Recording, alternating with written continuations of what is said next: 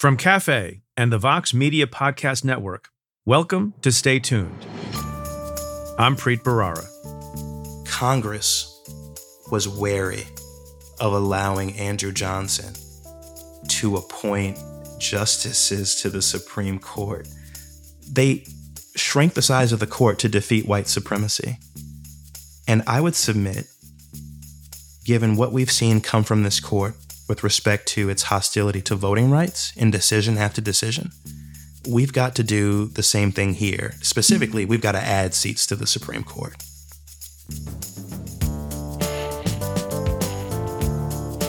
That's Mondaire Jones. He's a member of Congress from New York's 17th Congressional District, which includes 2 counties about an hour north of New York City. When he was elected in 2020, Jones became one of only 2 openly gay black members of Congress. In his short time on Capitol Hill, he's become an outspoken leader on issues ranging from voting rights to gun control. He's also introduced high-profile legislation that would expand the size of the Supreme Court. Jones joins me to discuss why he supports court expansion, whether Congress can pass any gun laws, and his unusual re-election battle. That's coming up. Stay tuned.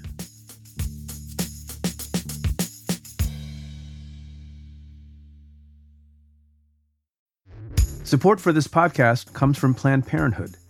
It's hard to imagine a world where we leave future generations with fewer rights and freedoms. Since the Supreme Court's decision to overturn Roe v. Wade, politicians in nearly every state have introduced bills aimed at blocking people from getting the essential sexual and reproductive care they need, including abortion.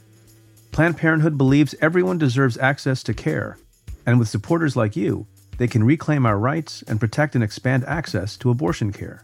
Visit PlannedParenthood.org/future to learn more and support their cause. Join Capital Group CEO Mike Gitlin for a new edition of the Capital Ideas Podcast.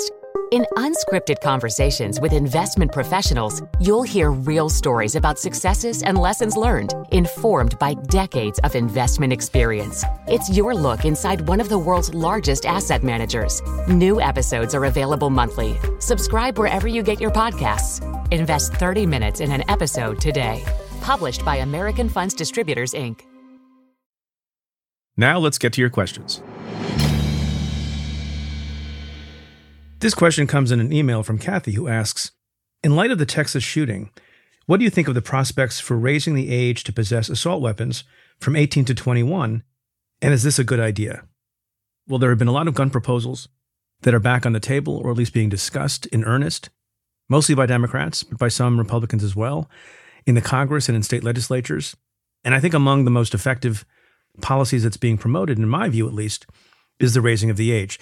There is a whole body of scientific evidence that suggests that young people's brains are still forming past the age of 18, that impulse control in particular is something that needs to develop over time, sometimes not until someone is 25 or 26.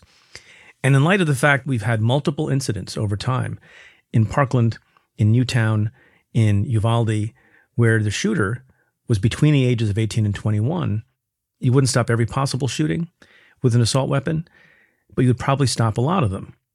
And with respect to the folks who say, well, someone who's a criminal is going to violate the law, they're not going to obey the law with respect to the age by which you can buy a gun. I note that the shooter in Uvalde tried to get a gun through his sister before he turned 18. She refused. He wasn't able to get one. What did he do? He waited until literally his actual 18th birthday, when the law in Texas permitted him to get an AR-15. That's an example of a case where the law kind of worked. Had the age been 21, query whether or not that shooter would have purchased the weapon or been able to purchase the weapon. The other reason for optimism is we've seen it happen in multiple places, including places where you wouldn't have expected that kind of gun reform to pass. After the Parkland shooting in 2018, Florida, red, blue, purple, whatever you want to call that state, Florida, which I think cares a lot about the Second Amendment and gun rights, passed a provision that increased the age to own certain weapons from 18 to 21, and by the way, the sky has not fallen. However, there's a cautionary note here with respect to how these things are working their way through the courts. California, a fairly liberal blue state, passed a law that didn't allow people under the age of 21 to buy semi-automatic rifles. That was challenged in the courts. made its way up all the way to the Ninth Circuit, the Court of Appeals, pretty recently. And by a vote of 2-1, that regulation was struck down.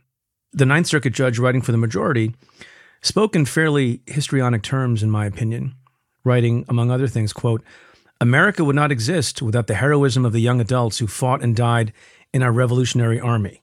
Today, we reaffirm that our Constitution still protects the right that enabled their sacrifice, the right of young adults to keep and bear arms," end quote. Now, no one denies that 18-year-olds can serve in the U.S. military, in all the military forces, and are permitted to use weapons. In fact, the use of those weapons helps to preserve and secure our liberty and independence and sovereignty. But the difference between what happens when you serve in the military and what happens if you're a kid from down the block is that in the military, you get training. In the military, it's your job. In the military, there are consequences for misusing weapons. In the military, you don't own your weapon. The government does.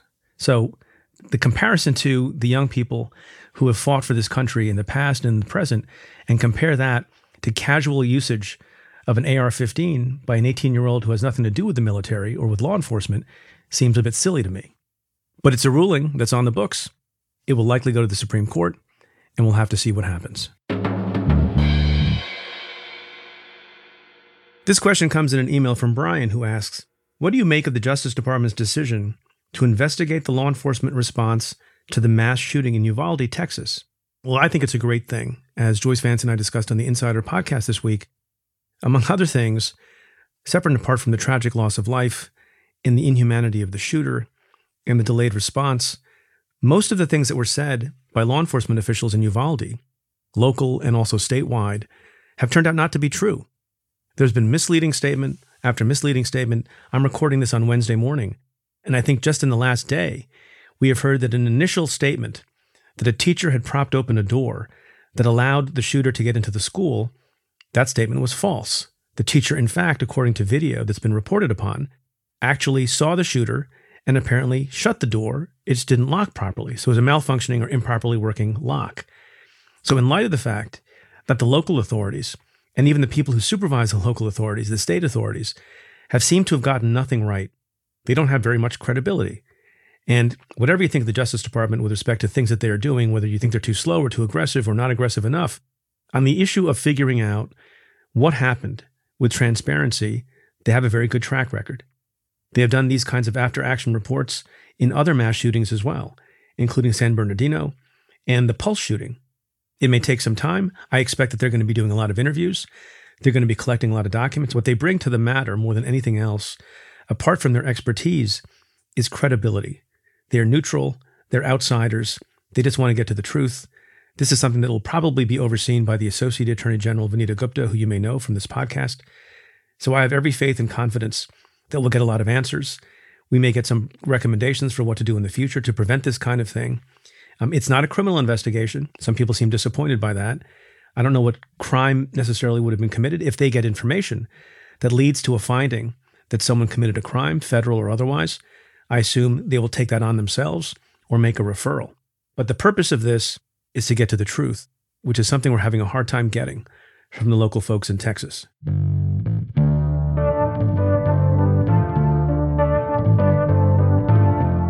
We'll be right back with my conversation with Mondaire Jones.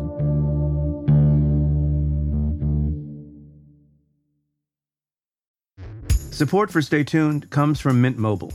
The secret to Mint Mobile's premium but affordable wireless plans is that they sell them totally online. Mint Mobile was one of the first to cut out the costs of retail, and they then passed those savings on to you. By switching to Mint Mobile, you could say goodbye to an overpriced monthly plan or unexpected fees. You can get 3 months of premium wireless service for $15 a month. That includes unlimited talk and text, plus high-speed 5G data. Signing up is super easy and painless, and you don't even need a new device when you do. To get this new customer offer and your new 3-month unlimited wireless plan for just $15 a month, you can go to mintmobile.com/preet. That's mintmobile.com/preet. You can cut your wireless bill to $15 a month at mintmobile.com/preet. $45 upfront payment required, equivalent to $15 a month. New customers on first 3-month plan only.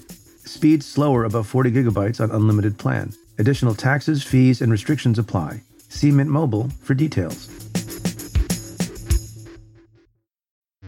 Support for Stay Tuned comes from Squarespace. In this day and age, if you're starting a new project, one of the first things on your to-do list is creating a website. That might seem a bit scary at first, especially if you've never done it before. But there are tools out there that make it easy for anyone to create their own site, like Squarespace. Squarespace is an all-in-one platform that you can use to build a website and help people find your ventures. Creating a website with Squarespace is straightforward and painless, even if it's your first time making one. Whether you want to sell your products or a service, or need a place to host your blog or portfolio, Squarespace can help you get your name out there and makes it easy to find on the web. They have plenty of tools to help make your website look pretty great too, all while customizing it to fit your particular needs. Because your site is your own, and it shouldn't be fit into a one-size-fits-all box.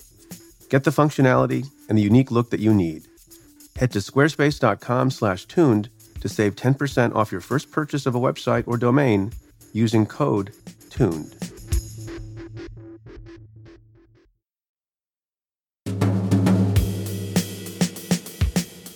Representative Mondaire Jones, who represents a district just north of New York City, thought he'd sail comfortably into a second term in Congress. That is, until a few weeks ago, when a court-appointed special master drew brand new district lines that have thrown New York into political chaos. Now, Jones is running in a completely different district, one that encompasses Lower Manhattan and parts of Brooklyn, and he's facing a crowded primary field that includes former New York City Mayor Bill de Blasio.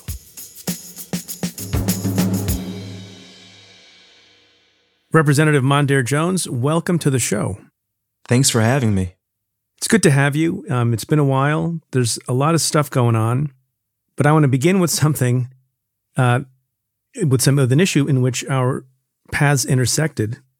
And my question is, you've had a lot of experiences. You're a fairly young person to be in Congress, not the youngest, but one of the youngest. What was the most formative work experience in your younger years, and why was it your internship at the Southern District of New York? Thank you for giving me the opportunity to select among my various professional experiences. Well, you can pick a real one, but folks may not appreciate, and this is, by the way, something that makes me feel very old and ancient. But some years ago, you were an intern in your first summer in between the first and second years of law school at the Southern District of New York when I was the U.S. Attorney. That's right. And I remember meeting you at a holiday party. Oh, how did I behave? You were totally fine. Okay. You were. I was totally fine. You were personable. You asked me who I was clerking for. I was proud to tell you the name of that person. And I thought to myself, this seems like a very nice guy, despite all of his professional accomplishments. And here, some years later, you're a member of Congress, and I have a podcast. A widely listened to podcast. I guess that's right. So I want to talk about your rise in politics and some of your background, but let's come to that in a few minutes. We're recording this on the afternoon of Tuesday, May 31st. And the issue that we keep talking about on the podcast and you hear about in the news, and I think has horrified the nation, is once again, we have this mass shooting at an elementary school, and everyone is hurting and grieving and praying, depending on what you think is effective. And there's a lot of call upon Congress to do something. So we had the shooting in Texas last week, 7 days ago. Unlike some typical mass shootings that people have calculated stay in the news and in the headlines for about a 3-day cycle, this is day 7 and we're still talking about it. Is Congress going to do something? I think you will see Democrats in Congress do something. Preet, let me just take a step back and say that I was 11 years old when Columbine happened. And as horrified as I was during that time period, I never imagined that mass shootings would become the norm in this country. We are barely halfway through the year, and we've had over 200 mass shootings already in this country. It is a uniquely American problem, and it's something Congress can solve for. I mean, the House has passed background checks legislation, as well as legislation to close the so-called Charleston loophole. Many people will be surprised to learn that if the FBI does not complete its background check in 3 days, the purchaser of a firearm is entitled to that firearm. But we've got to go further. We've got to pass a ban on assault weapons. We've got to raise the age to possess firearms to 21. I think we should be imposing liability for manufacturers and distributors who negligently market their products to people who have no business possessing firearms in this country, and so much more. You'll see on a majority vote, House Democrats pass that legislation out of that chamber.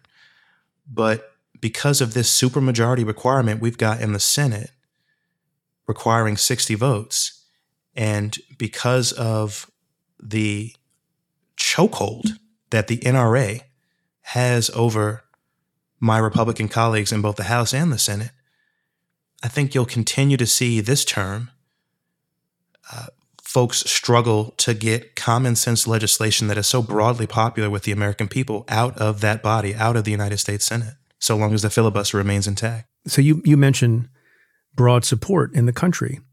And this is something maybe you can explain to folks. As a civics matter, and maybe one of the answers is something that you mentioned, the NRA.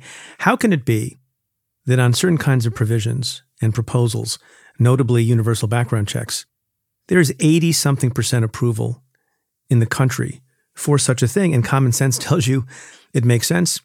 Get rid of the loopholes on background checks. How can it be true that with that kind of support, a standalone measure, for example, on background checks can't pass the Senate? Isn't the Senate a democratic institution in our country? The Senate is not a democratic institution. The Senate remains one of the more anti-democratic institutions. I'm going to tell Chuck Schumer you said that. I think he would agree. We've got to get rid of the filibuster. You know, I've spoken to Chuck about this, and he's been very clear on how he feels about the filibuster. I think even folks who grew up in the Senate, shall we say, are and have completely changed their perspective on the continuing utility or relevance of something that was of accidental origin to begin with. I mean, this is a relic of the Jim Crow era.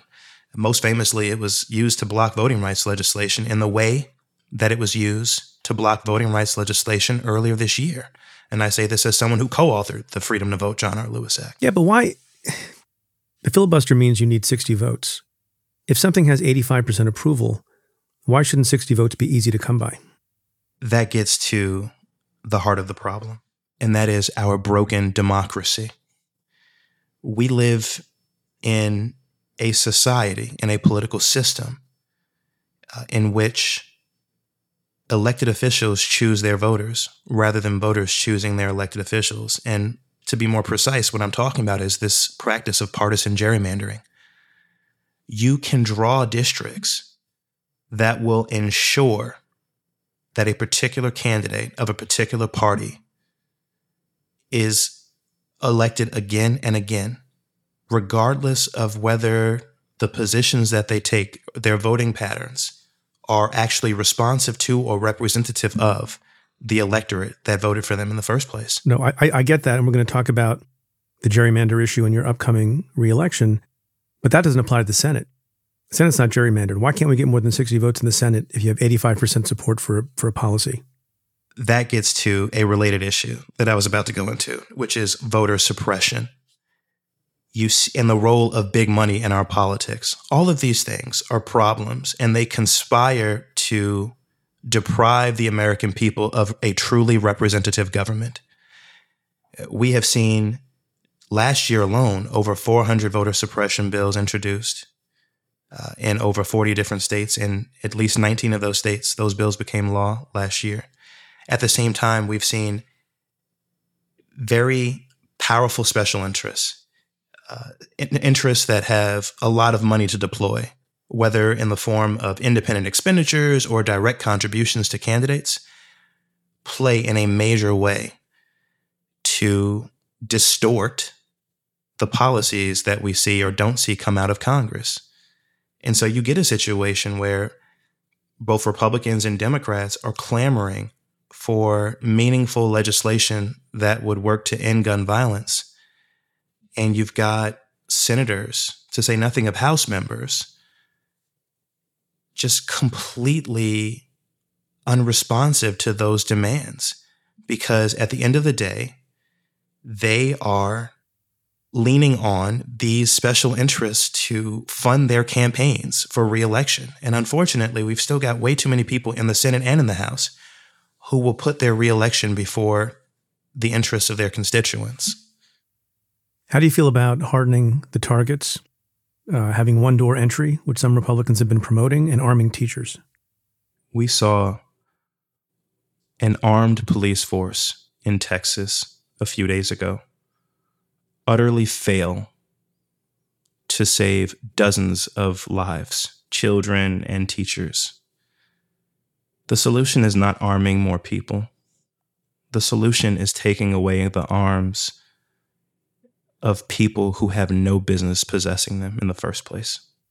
I mean, I tend to agree with that. And the idea of giving teachers arms that's advocated by people who don't think teachers can determine for themselves the proper curriculum and the books that their students can read is a big disconnect.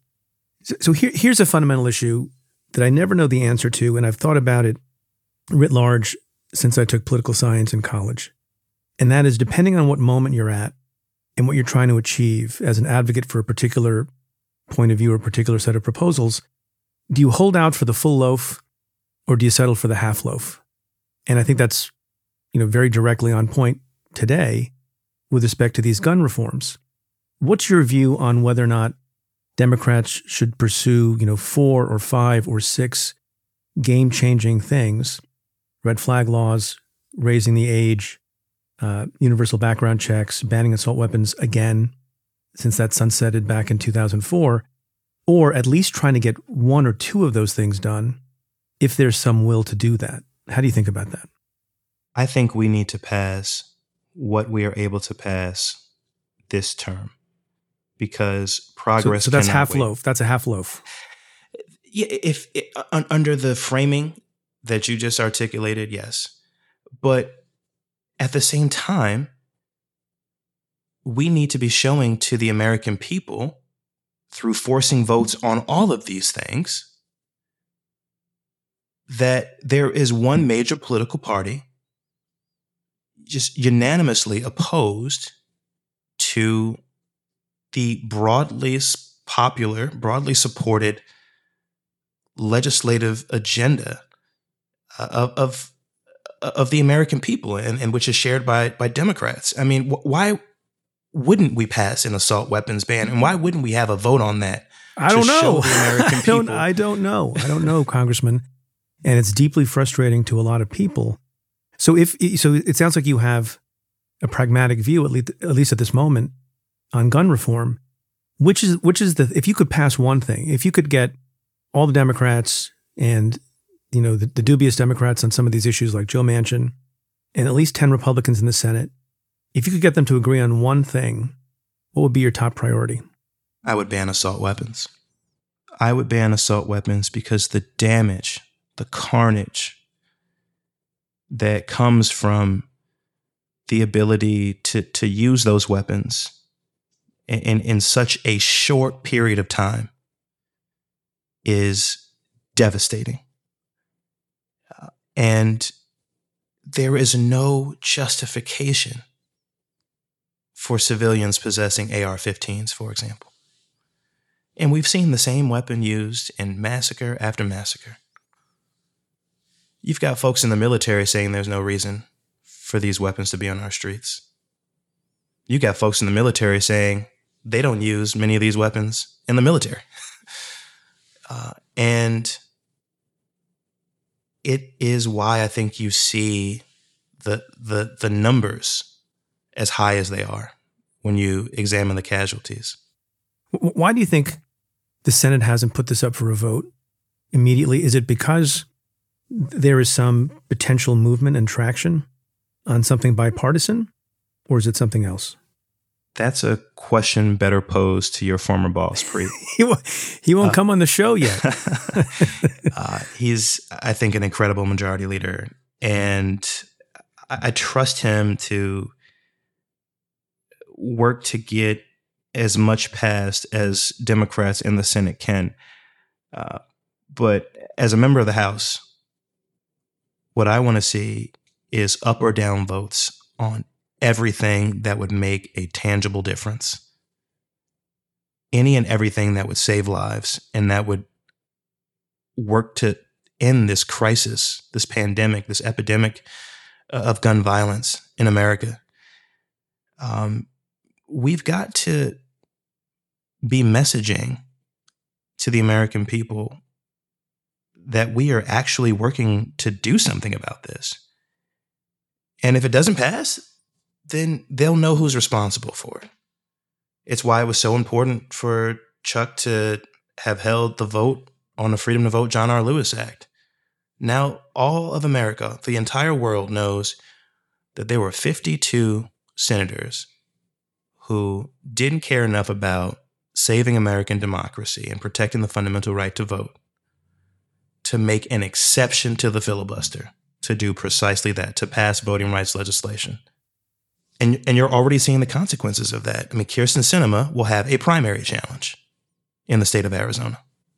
And you've got a number of Democratic candidates running throughout this country in states that they can win and pick up seats, running explicitly on doing away with the filibuster, or at least reforming the filibuster, so that we can pass legislation to protect the right to vote and save our democracy. And so that we can pass legislation, by the way, to codify Roe v. Wade. So let's talk about that. One of the reasons I know you wanted to have some time on the show was to talk about a proposal that you had put forward to expand the court, the Supreme Court. What would your bill do? I've got a bill with Jerry Nadler and Hank Johnson called the Judiciary Act of 2021. We introduced it on Thursday, April 15th of 2021, and it would add 4 seats to the Supreme Court. We did this long before we saw Justice Alito's draft opinion that purports to overturn Roe v. Wade and points to a number of other fundamental rights as being questionable from his perspective and from the perspective of the majority. This is something that is not a novel idea. The size of the Supreme Court has changed 7 times before in our nation's history. And this project of expanding the court is urgently needed because we've got a 6-3 far-right hyperpartisan majority, one that is hostile to democracy itself. Recall that long before we saw Justice Alito's draft opinion in Dobbs, it was the Roberts Court, somehow a less conservative Supreme Court majority, 5-4 at the time, that gutted the heart of the Voting Rights Act. The Voting Rights Act of 1965 is the greatest achievement, the greatest legislative achievement of the civil rights movement. And Justice Roberts, in his majority opinion, in a decision called Shelby v. Holder, gutted. So we don't need it anymore. Said we don't need it. Unleashing the wave of racist voter suppression that we are seeing all throughout this country. And there have been other decisions since that 2013 decision, further weakening the Voting Rights Act of 1965. This was a piece of legislation that was reauthorized unanimously in the Senate and nearly unanimously in the House of Representatives in 2006. How much of this proposal is animated by anger? I don't know if anger is the right word, but frustration with the way that Merrick Garland was treated and being kept off the court, and how Amy Coney Barrett was rushed on the court. People are right to be angry over the fact that Supreme Court seats were stolen by Mitch McConnell from people who had been nominated by duly elected presidents and whose nominees, in one instance, in the instance of Merrick Garland, weren't even given a hearing, which was not the intent of the founders, by the way, when they talked about advice and consent with respect to nominations. But I want to be clear that this isn't an attack on the Republican Party. I mean, we know that justices appointed by Republican presidents have been very different from the partisan hacks comprising the majority today. I'm thinking of David Souter and John Paul Stevens. The one you're talking about the people who flipped to the liberal side. People who cared about American democracy and respected the will of Congress. Right. But even people like Warren Burger and others, you couldn't predict every vote on every issue like you can now. That's right. And we haven't even touched on the behavior of people like Clarence Thomas. I mean, some people don't even try to hide the fact that they've become partisan hacks on the court. You know, I don't know if you've opined on this, but since you mentioned Clarence Thomas, are you of the view that he should recuse himself because of the activities of his wife? And are you further of the view, like some people are, that maybe there should be stronger action against him up to and including impeachment? I share those views. You think Clarence Thomas should be impeached?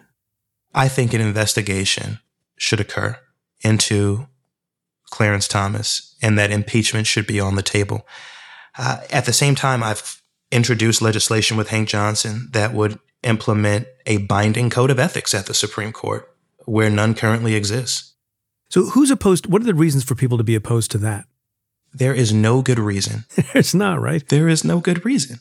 If we are to have a system of checks and balances, we've got to ensure that Supreme Court justices are not above the law. Obviously, there is the tool of impeachment, which Congress has at its disposal. But Congress is also empowered to enact a binding code of ethics. We've got that, by the way, for lower court judges. Why shouldn't we have it for Supreme Court justices? In the case of Clarence Thomas, we know that his wife, Ginny Thomas, was conspiring with President Trump's chief of staff at the time to overturn the results of that free and fair presidential election in 2020. And Justice Thomas knew that his wife had been very active in efforts around that and had no reason to participate in a decision that came down 8-1, in which he was the lone dissenting view on requiring the production of evidence to the January 6th Select Committee, which could have included those text messages between Ginny Thomas and Mark Meadows. Yeah, no, I am in total agreement with you with respect to a mandatory code of ethics that can be enforceable. I'm a little bit more mixed on court expansion. You know, the two proposals that come up from time to time are court expansion and then limited terms, 18 years or something like that, for Supreme Court justices. Do you have a view on that second one, on term limits for Supreme Court justices? Term limits would be prospective. They would do nothing to stop the threats to fundamental rights that we see emanate from this 6-3 majority, whether it is hostility to the fundamental right to vote, or more recently, the apparent intention to explicitly overturn 50 years of settled precedent called Roe v. Wade. And this court, this majority opinion, points to other fundamental rights, namely marriage equality, so the right to marry someone of the same gender, the right even to marry someone of a different race. Yep. Even do you fear, or do you think it's unreasonable to fear the loss of a right to contraception? That was one of the decisions that Justice Alito pointed to in his draft opinion. And so my question to skeptics of court expansion, and I know that there are many in the legal profession, and as someone who was a lawyer before he got to Congress, I am familiar with what we're taught in law school, which is to believe that the justices are unbiased and independent arbiters of justice. But we know that that's not true. And if folks ever questioned whether it was true, they've got a lot more evidence today than even a few years ago to make a determination in the opposite direction. And the fact is, the problem can't get worse. What I hear from skeptics mostly is, well, what happens if Republicans turn around and do the same thing? Well, the crisis that you are trying to avoid is already here. It doesn't get worse than a Supreme Court that's overturning fundamental rights, including the right to an abortion and the right to vote. It doesn't get worse than justices giving speeches at explicitly partisan conferences and weighing in on political matters in a way that Supreme Court justices should not. We've got to act now while we've still got the ability to protect our democracy. Yeah, I'll quote you back to yourself. You wrote recently in support of your proposal, quote, "Court expansion would not cause a death spiral of democracy. That death spiral is already here, and it will only get worse if we do nothing," end quote. Preet, after the assassination of Abraham Lincoln, Andrew Johnson, who had been his vice president, became president. But Andrew Johnson, it turned out, was not in favor of Reconstruction. He wasn't in favor of the political and economic enfranchisement of former slaves in America. Congress was wary of allowing Andrew Johnson to appoint justices to the Supreme Court because they worried that his justices would be in the mold of folks who would roll back the progress that the Reconstruction era was meant to advance. And so what they did was they literally shrank the size of the court from 10 to 7 to prevent him from nominating and getting justices confirmed to the court. They shrank the size of the court to defeat white supremacy. And I would submit, given what we've seen come from this court with respect to its hostility to voting rights in decision after decision, to say nothing of the other fundamental rights that I mentioned, we've got to do the same thing here. Specifically, we've got to add seats to the Supreme Court. And once again, have a pro-democracy, pro-racial justice, the rights of women to have an abortion majority. So we've talked about two major issues, guns and reproductive rights. Do you think those will have a notable effect on the midterm elections? I certainly hope so. I certainly hope that... You think Democrats will come out in droves because of the threat of these two things? I've got to believe that people of good conscience, Republicans, Democrats, independents, will be appalled by what they are seeing come out of the Supreme Court, to say nothing of what my Republican colleagues in Congress have been doing or not doing, and vote their conscience. And that is my project as a leader in American politics. It's not just to legislate. That's not the way I view my job. I view my job between now and November as, after my primary is over, going to states where voter suppression laws have been enacted and educating people about how to navigate those new laws and about the importance of reelecting people like Raphael Warnock and Mark Kelly to the United States Senate and picking up just 2 more Democratic Senate seats to make future filibustering of voting rights legislation an impossibility. We'll be right back with more of my conversation with Congressman Mondaire Jones after this.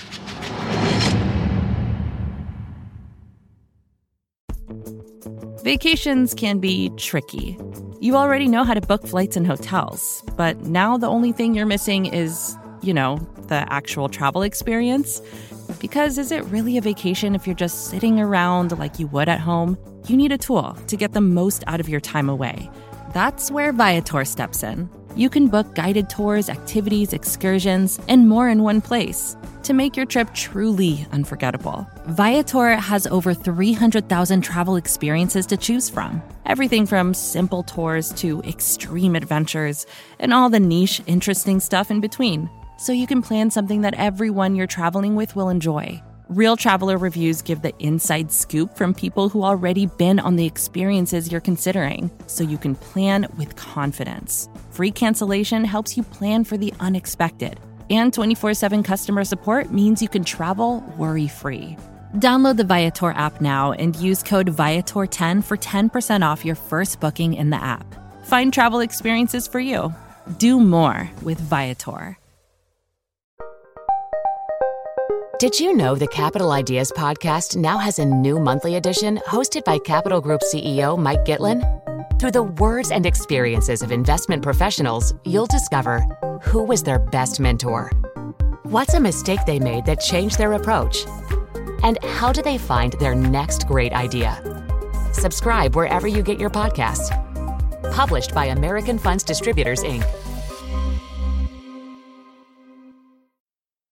So we shift gears for a second and talk a little bit about you, your past in politics, although it's not that, ancient, and then your future in politics, because as people, people outside of New York may not realize what a complicated mess your reelection is all about. We'll get to that in a second. But first, a guy like you, smart, talented, ambitious, Stanford undergrad, Harvard Law School, clearly you care about the law and you care about policy and you care about improving the country. You'd have been thought of as a natural to go into politics, but for some period of time, I understand, you were very wary about going into politics. You worked at a law firm for a while. And the reason you have said you were wary about politics was, and I'm quoting from you, in an interview you gave with your old college newspaper, the Stanford Daily, you said, "I never thought that I could successfully run for office because I was gay. I didn't think that I could be accepted as an openly gay candidate. And so it has only been in recent years that I thought it would be possible." And you also said that was always the thing that kept me out of electoral politics until recently. How'd you get over that concern? I grew up feeling so afraid that someone might find out that I'm gay. And that was true all the way into the early years of law school. But it was my visits to the West Village on weekends and on breaks. See, even the Harvard guys come to New York during breaks. In New York's newly drawn 10th congressional district, where we're going to get to that. I saw other queer people, including queer people of color, living authentic lives. And it helped give me the courage to come out. I grew up in a Baptist church where things have gotten better, but it's still a little taboo to be gay. To say nothing of having grown up seeing people all around me invalidate my very existence, including people in elected office. But we have seen so much progress over the past few years. Progress unlike anything I ever imagined growing up and even into early adulthood. I never imagined that we would see Pete Buttigieg, for example, be, for a time, the front runner in a Democratic primary for president of the United States. I didn't think that I would see a time when we had marriage equality when I was growing up. And I remember where I was when New York passed marriage equality, still being closeted, by the way, and not being able to celebrate with my actual friends.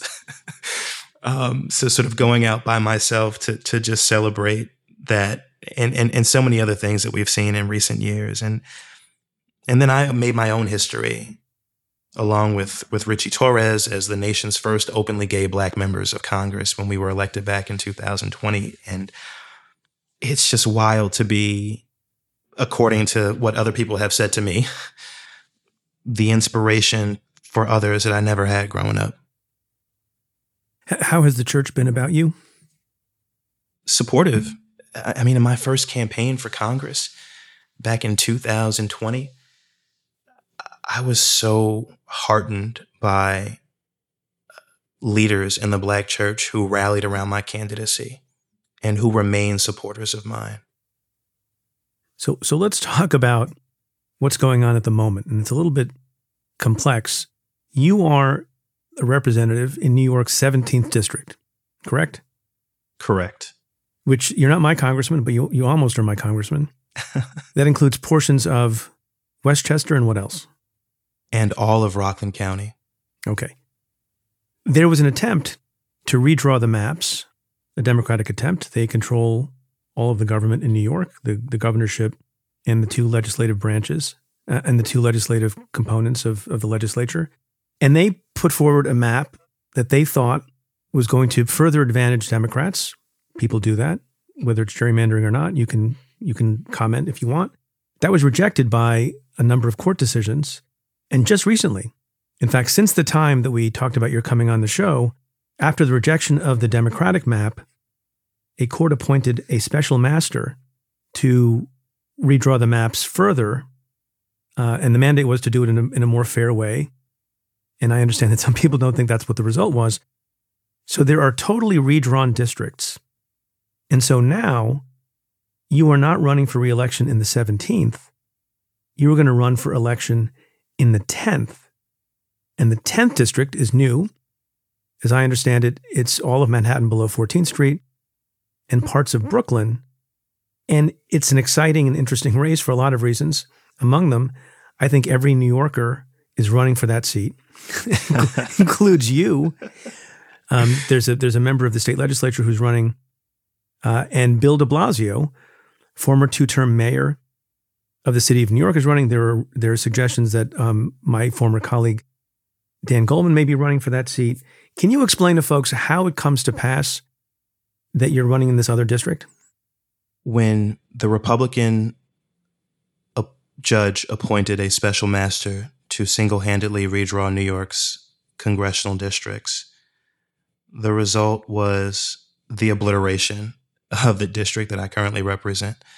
And I was put in a position of having to decide whether I was going to run against one of my colleagues, incumbent Democratic members of New York congressional delegation, whether Sean Patrick Maloney, whose job is supposed to be to keep our majority in the House as the chair of the DCCC, the Democratic Congressional Campaign Committee, or a friend and an ideological ally, Jamal Bowman, Black progressive, in the southern portion of Westchester, where my residence had been drawn and where a chunk of my district had also been included.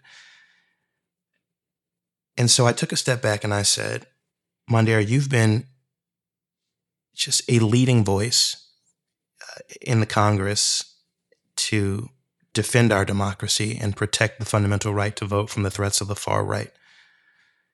You can either be in a member-on-member primary with one of your colleagues, as we are all working to save this country leading up to November, or you can run in a district that has given so much to you, a place where you've worked, a place where you learned how to live your authentic life, and a place whose communities you've already been championing in Congress, whether it's through the American Rescue Plan or negotiating the passage of the Infrastructure Investment and Jobs Act and the House version of Build Back Better, or your work to defeat the rise in white supremacist domestic terrorism against our AAPI brothers and sisters and Black and brown communities and Jewish communities.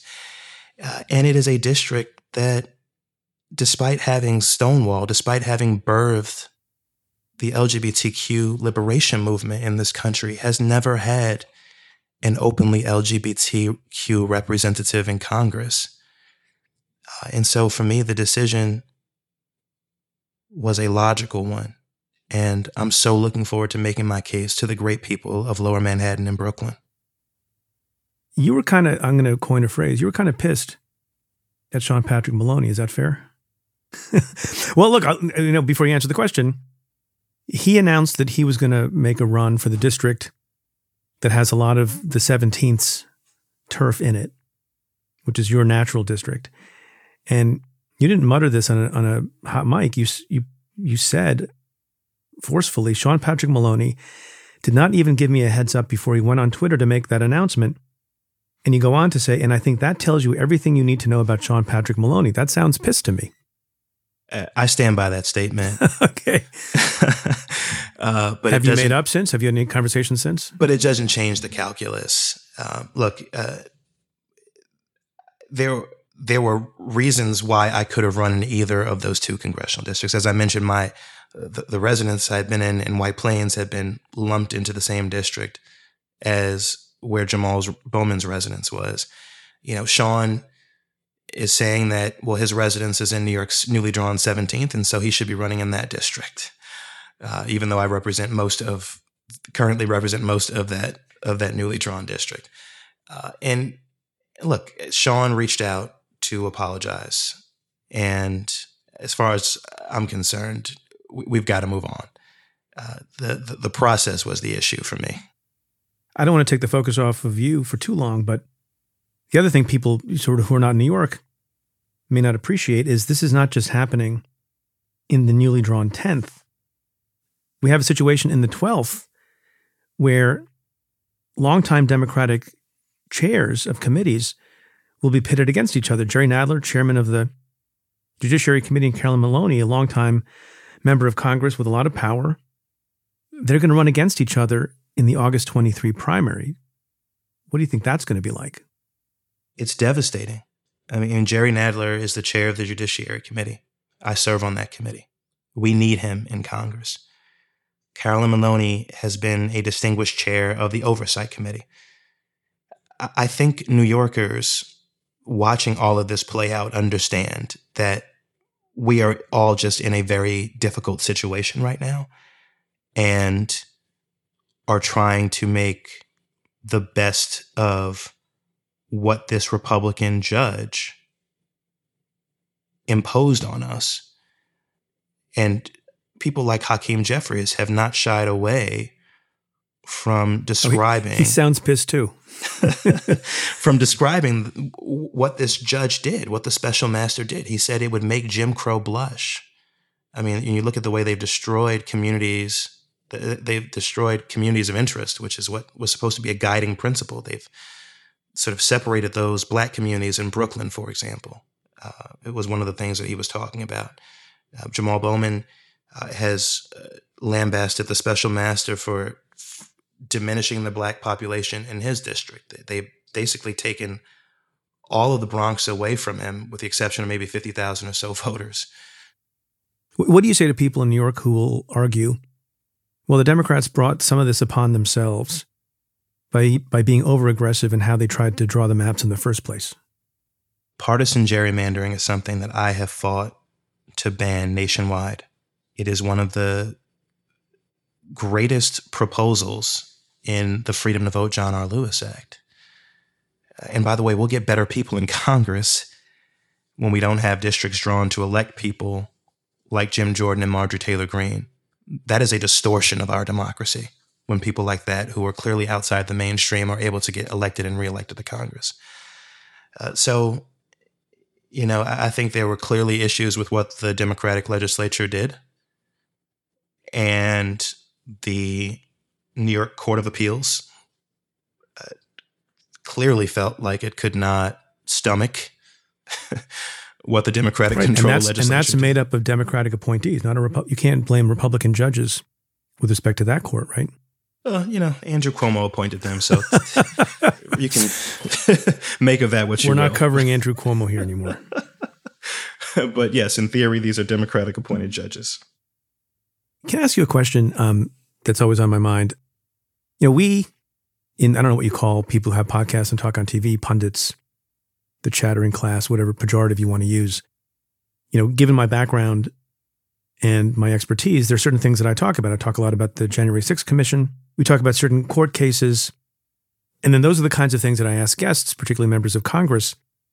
But when you are in your district and you're campaigning, or you're just sort of in your community and having town halls or whatever kinds of ways you meet with your constituents, lately, what are the things that they are asking you about?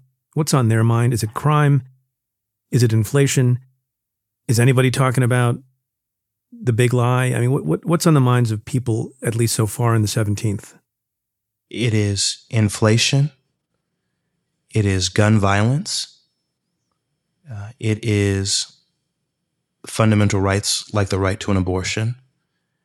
And these are concerns shared by all New Yorkers.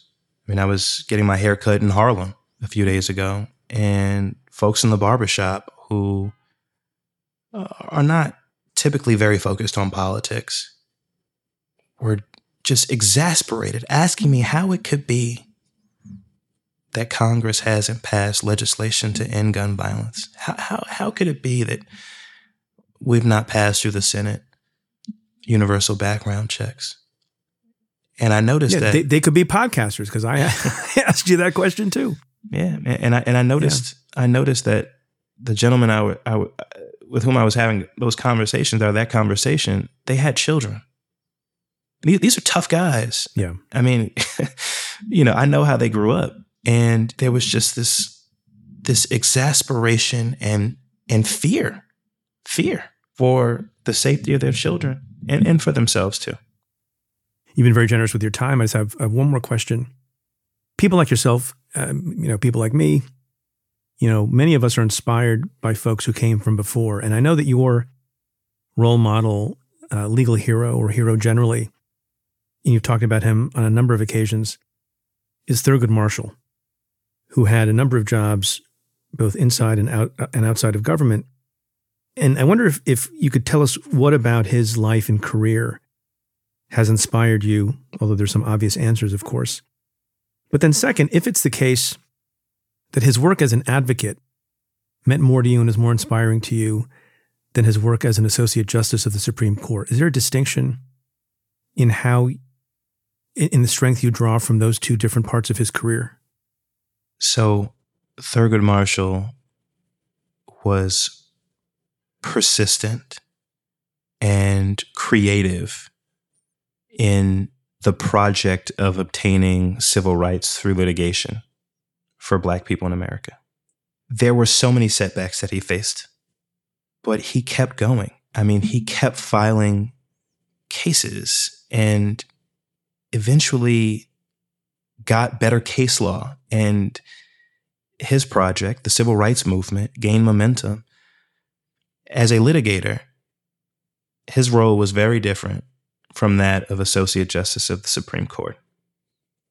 And still, it may surprise you to learn that perhaps the greatest lesson I've taken away from Thurgood Marshall's career is that litigation is a terrible way of making public policy. We need people in Congress who are going to make laws, hopefully laws that the Supreme Court can't strike down if we also pass my Judiciary Act to add 4 seats. Do you think Thurgood Marshall should have been in politics? I think he was in politics. Yes, politics by litigation. He galvanized a nation around principles of equal justice under the law and due process and racial justice. He wasn't just a lawyer in the courtroom. He was a thought leader and, in his own way, an activist. What do you think he would say about the current court? I think Justice Thurgood Marshall is rolling in his grave, looking at the progress that is being rolled back, and to know that he was replaced by Justice Clarence Thomas, who is participating in that rolling back of progress that he helped to secure in the courtroom, I think would be particularly painful for him. So unfortunately, I meant that to be the last question, but we can't end on that down note, Congressman. So can you say something positive about the future of the country? As I said on the floor of the House, the day after the Freedom to Vote John R. Lewis Act was filibustered in the Senate, like some scene out of the Civil Rights era earlier this year, the generation of John Lewis faced longer odds than what we face today. I mean, just think, John Lewis was bludgeoned to the point of unconsciousness as he crossed the Edmund Pettus Bridge, which led later on to passage of the Voting Rights Act of 1965, the original Voting Rights Act. All we are called on to do today is to use the rights that his generation secured for us, our votes and our voices. So I do not despair when I see what is happening all around us. That is not to say that things won't become worse before they get better. But it is to say that if the generation of John Lewis could secure the progress that it secured, then who are we to give up now in the face of all these threats? Amen. That's much better. Much better way to close our show. Representative Mondaire Jones, it's been a treat and an honor to have you on the show. Good luck in the 10th. Thank you so much, my friend. Take care.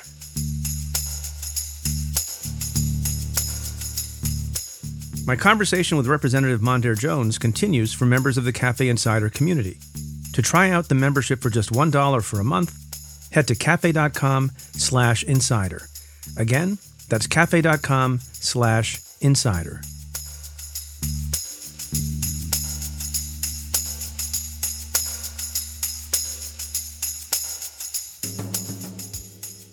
I want to end the show this week by talking about something that is just impossible to get out of your mind and impossible to get past.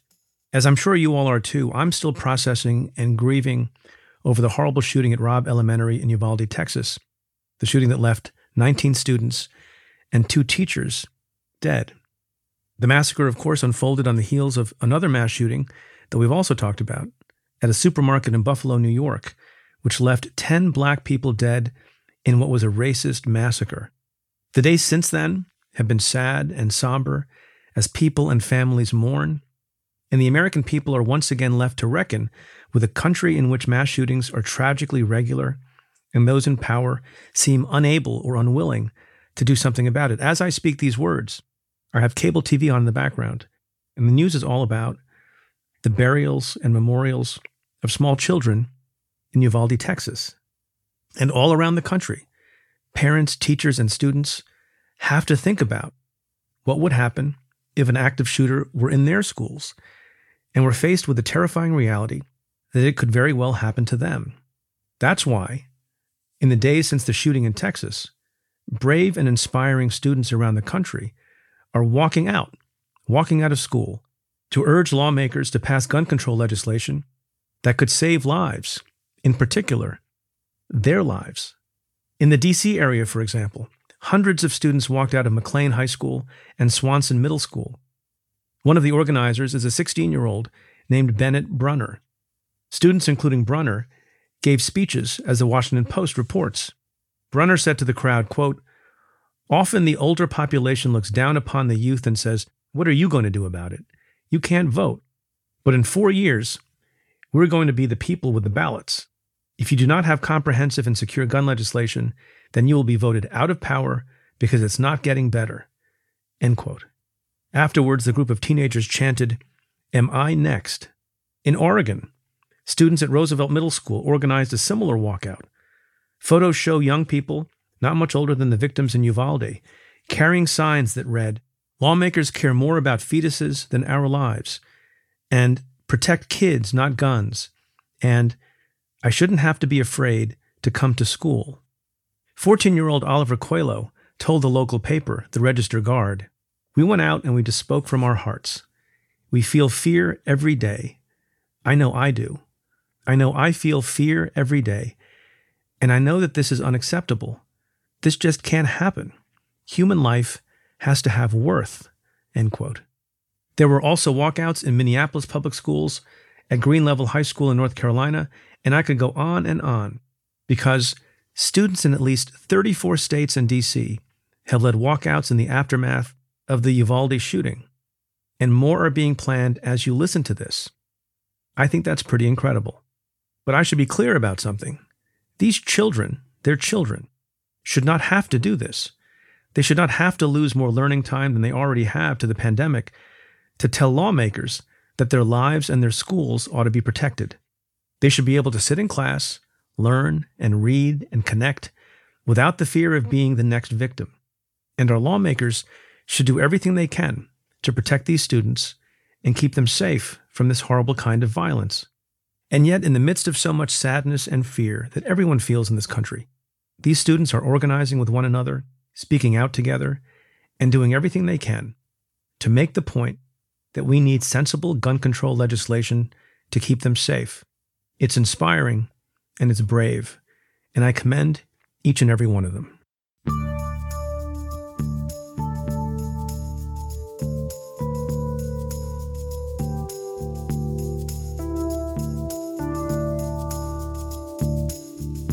Well, that's it for this episode of Stay Tuned. Thanks again to my guest, Congressman Mondaire Jones. If you like what we do, rate and review the show on Apple Podcasts or wherever you listen. Every positive review helps new listeners find the show. Send me your questions about news, politics, and justice. Tweet them to me at Preet Bharara with the hashtag AskPreet, or you can call and leave me a message at 669-247-7338. That's 669-24-PREET. Or you can send an email to letters@cafe.com. Stay Tuned is presented by Cafe and the Vox Media Podcast Network. The executive producer is Tamara Sepper. The technical director is David Tatasciore. The senior producers are Adam Waller and Matthew Billy. The Cafe team is David Kurlander, Sam Ozer-Staten, Noah Azulai, Nat Weiner, Jake Kaplan, Sean Walsh, Namita Shah, and Claudia Hernandez. Our music is by Andrew Dost. I'm your host, Preet Bharara. Stay tuned. From data privacy to the future of TV, retail media, and beyond, the world of digital marketing is constantly in flux. So how can you keep up? Well, The Current Report is there for you. Each week, marketing leaders on the cutting edge give you the latest insight. So if it's creating a buzz, they'll be talking about it. Subscribe to The Current Report wherever you get your podcasts.